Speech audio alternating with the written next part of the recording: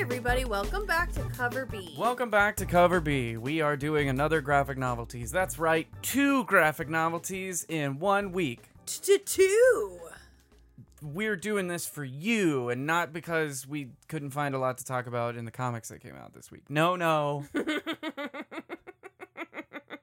We're giving you value here. Yeah, it has nothing to do with the books. It's totally intentional and planned ahead and on purpose. Exactly. Do you believe us? Have we sold this? Anyway, today we're going to be talking about The Exile by Diana Gabaldon. Yeah, Diana Gabaldon. This is illustrated by Huang Nguyen. It is an Outlander book. So Outlander's a pretty popular series of novels and TV show. Yep. They did a graphic novel, turns out. Yep. And it's a #1 New York Times best-selling... Oh, wait. The author is New York Times. The book... Yeah, no. So this is effectively like the first bit of the Outlander story, as I understand it. I've never read the books or watched the show, so I don't have a lot to take from that. But my understanding of it is that it maybe is the entirety of the first book, or at least a portion of the first book in the series. But it's told more from the perspective of Jamie, who is the male main protagonist, as opposed to the books and the show, which are told more from the perspective of Claire, who is the female.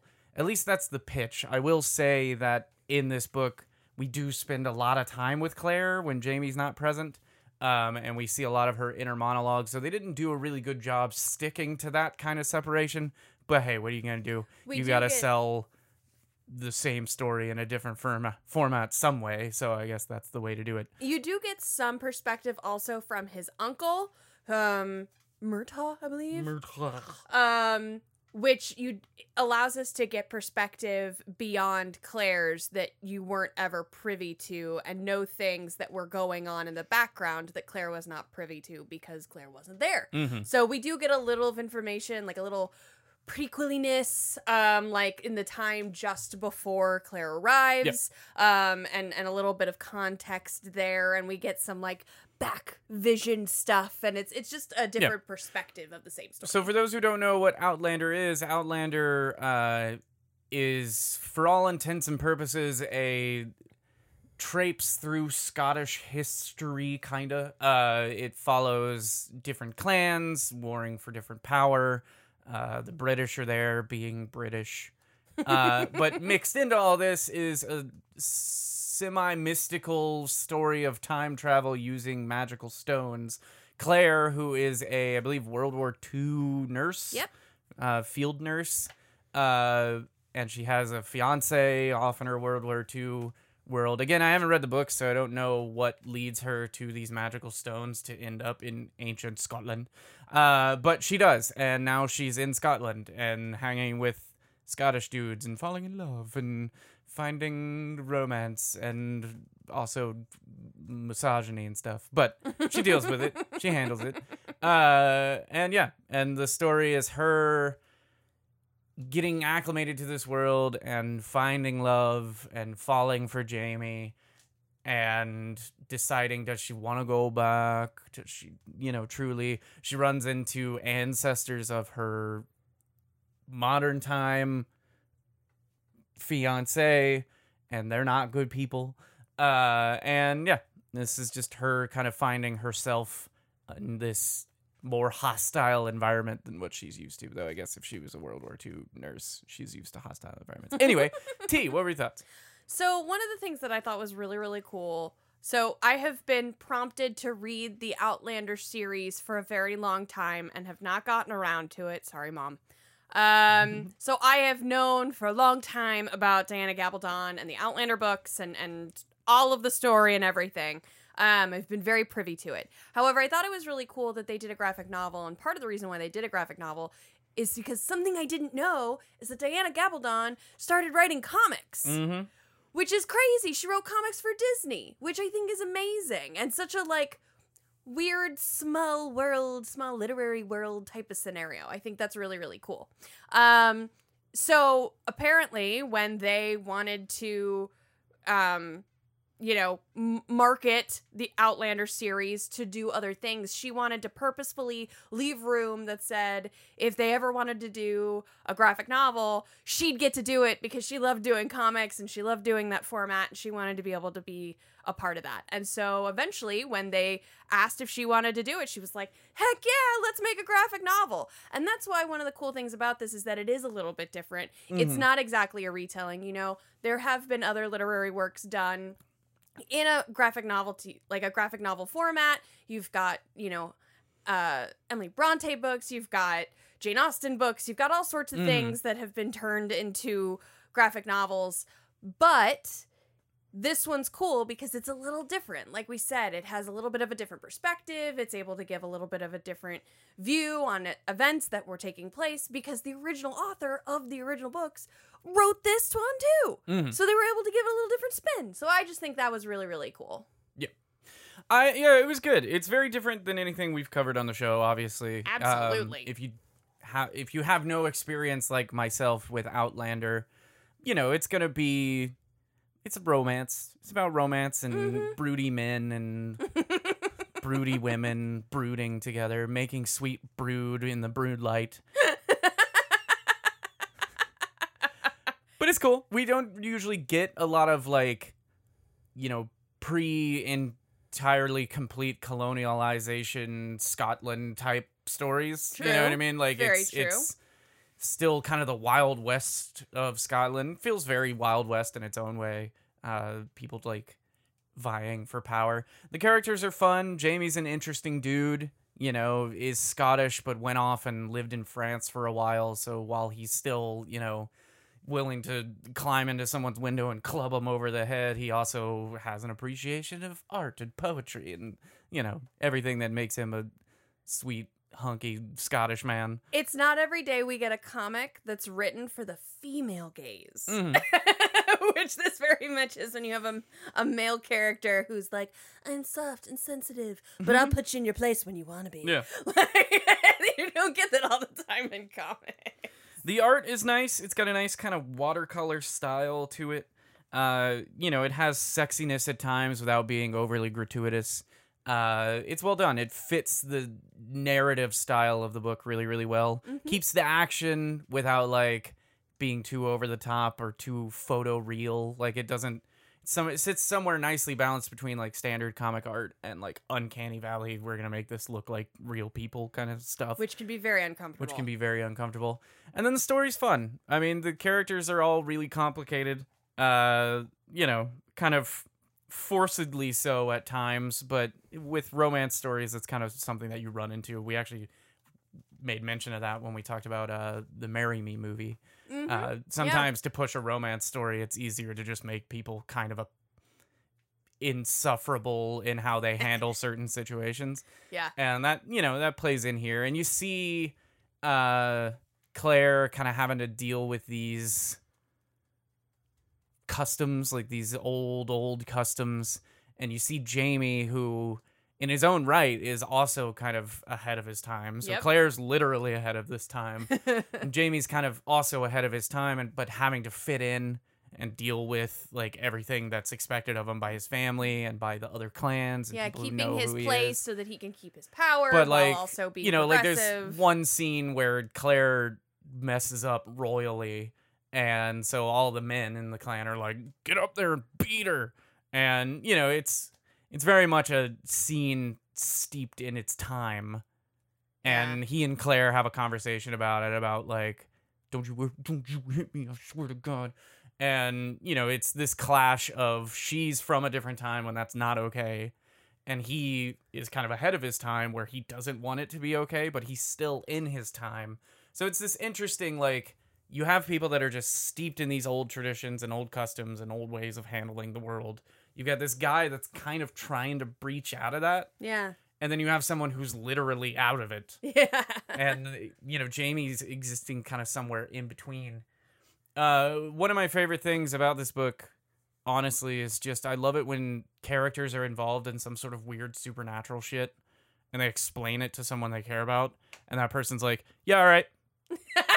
I love that. So I have a little bit of a side project where I'm tracking the worst husbands in horror movies because that's what happens. Is like there's so many horror movies where like, you know, the wife's at home, like she's usually like an artist because that's like all these horror movies are the same thing over and over. These ghost movies, she's like a writer or a musician or an artist, and she's at home.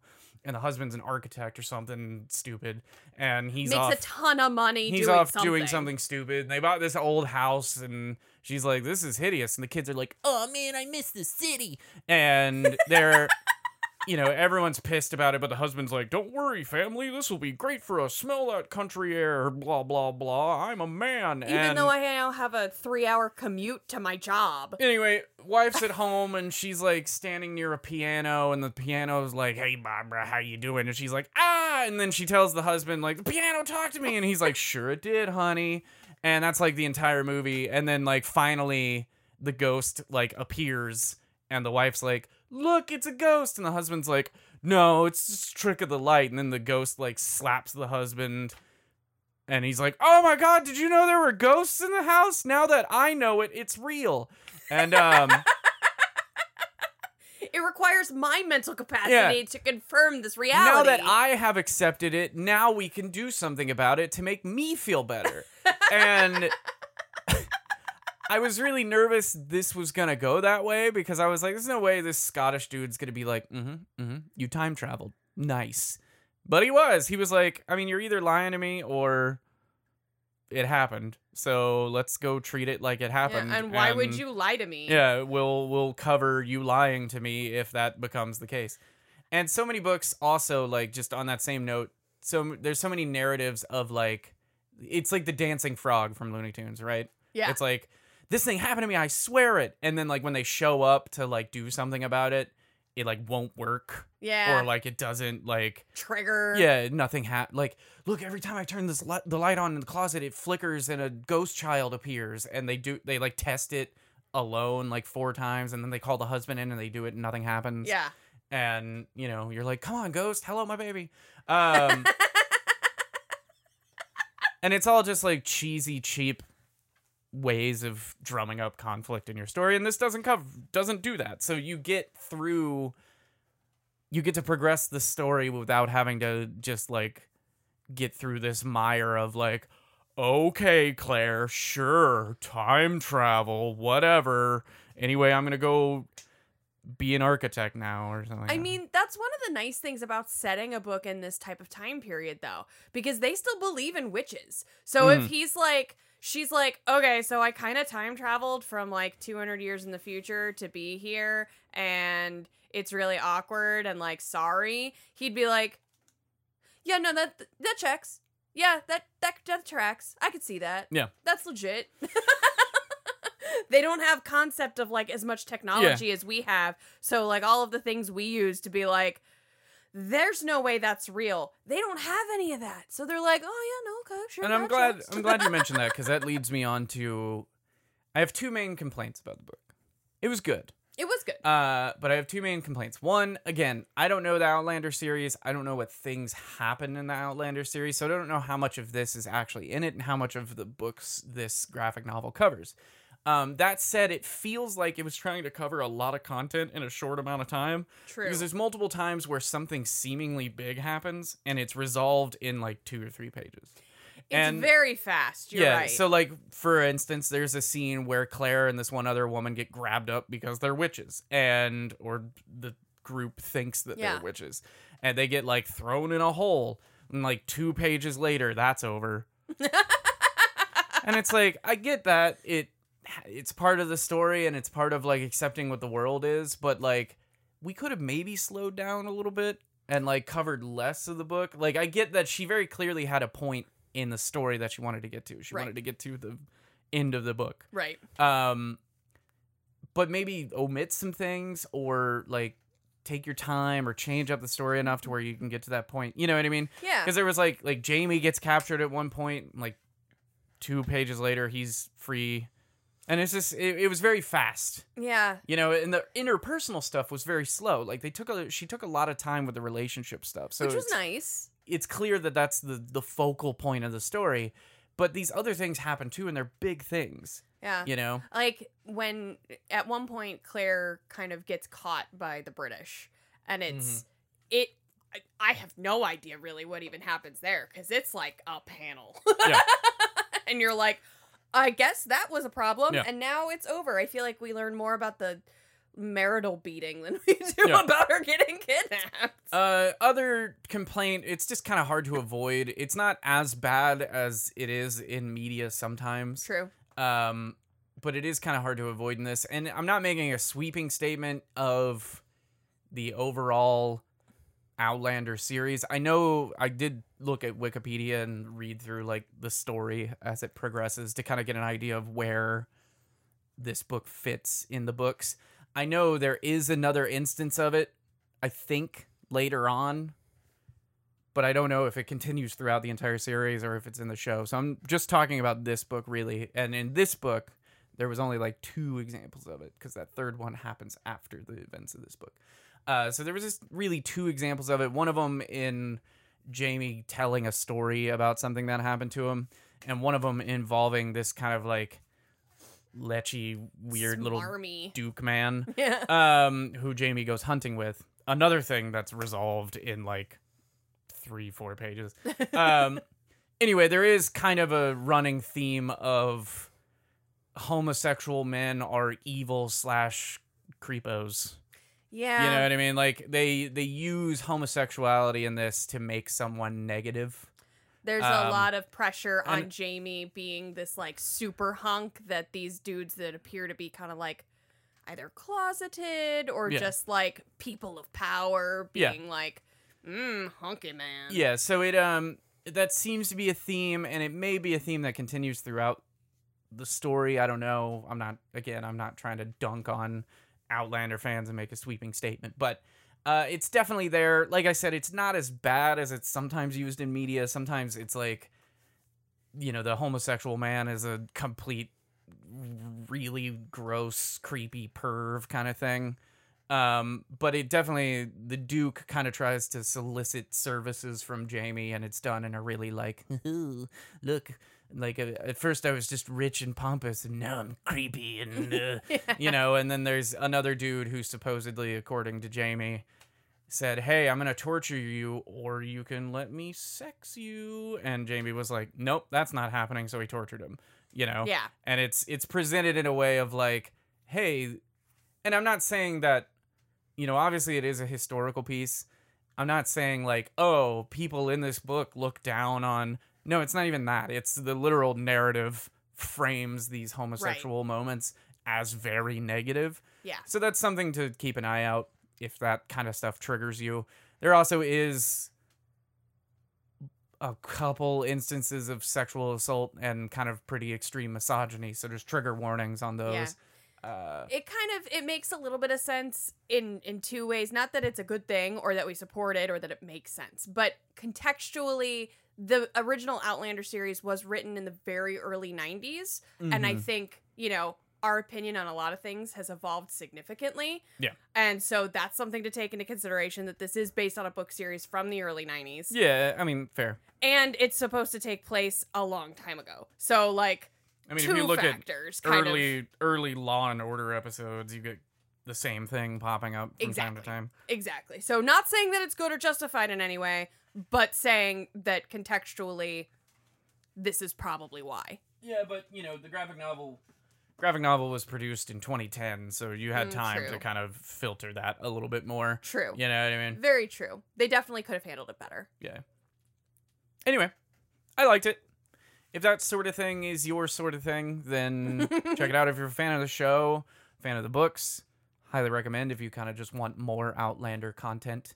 And hey, if you read it, you can let us know how much of it is new and fresh and how much of it is the same. Yeah. You know what I mean? Because we have no idea. We don't have context for it. So, but all in all, it was cool. If you're looking for like a broody romance kind of Fabio covered sort of story, then, you know. It's a very different type of book than what we normally talk about on here. First of all, it's not an Ed Brubaker, so that already makes it Second different. of all, it's not a taco, so...